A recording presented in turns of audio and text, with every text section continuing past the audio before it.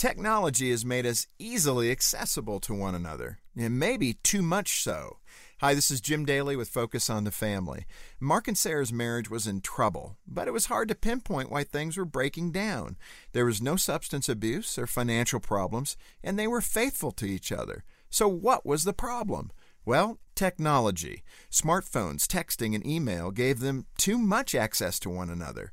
Now, being too available to one another may seem strange to some, but it's a real problem in more and more relationships. These days, we're all available anytime, anywhere. And for many, it's not just a convenience, it's an expectation. As one couple put it, if my spouse can be available, they should be. This mindset distorts relational boundaries, like with Sarah and Mark.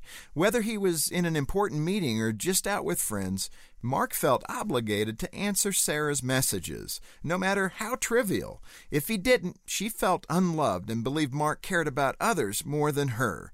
And with no sense of personal space, Mark felt smothered, like he was wrong to have his own interests apart from her.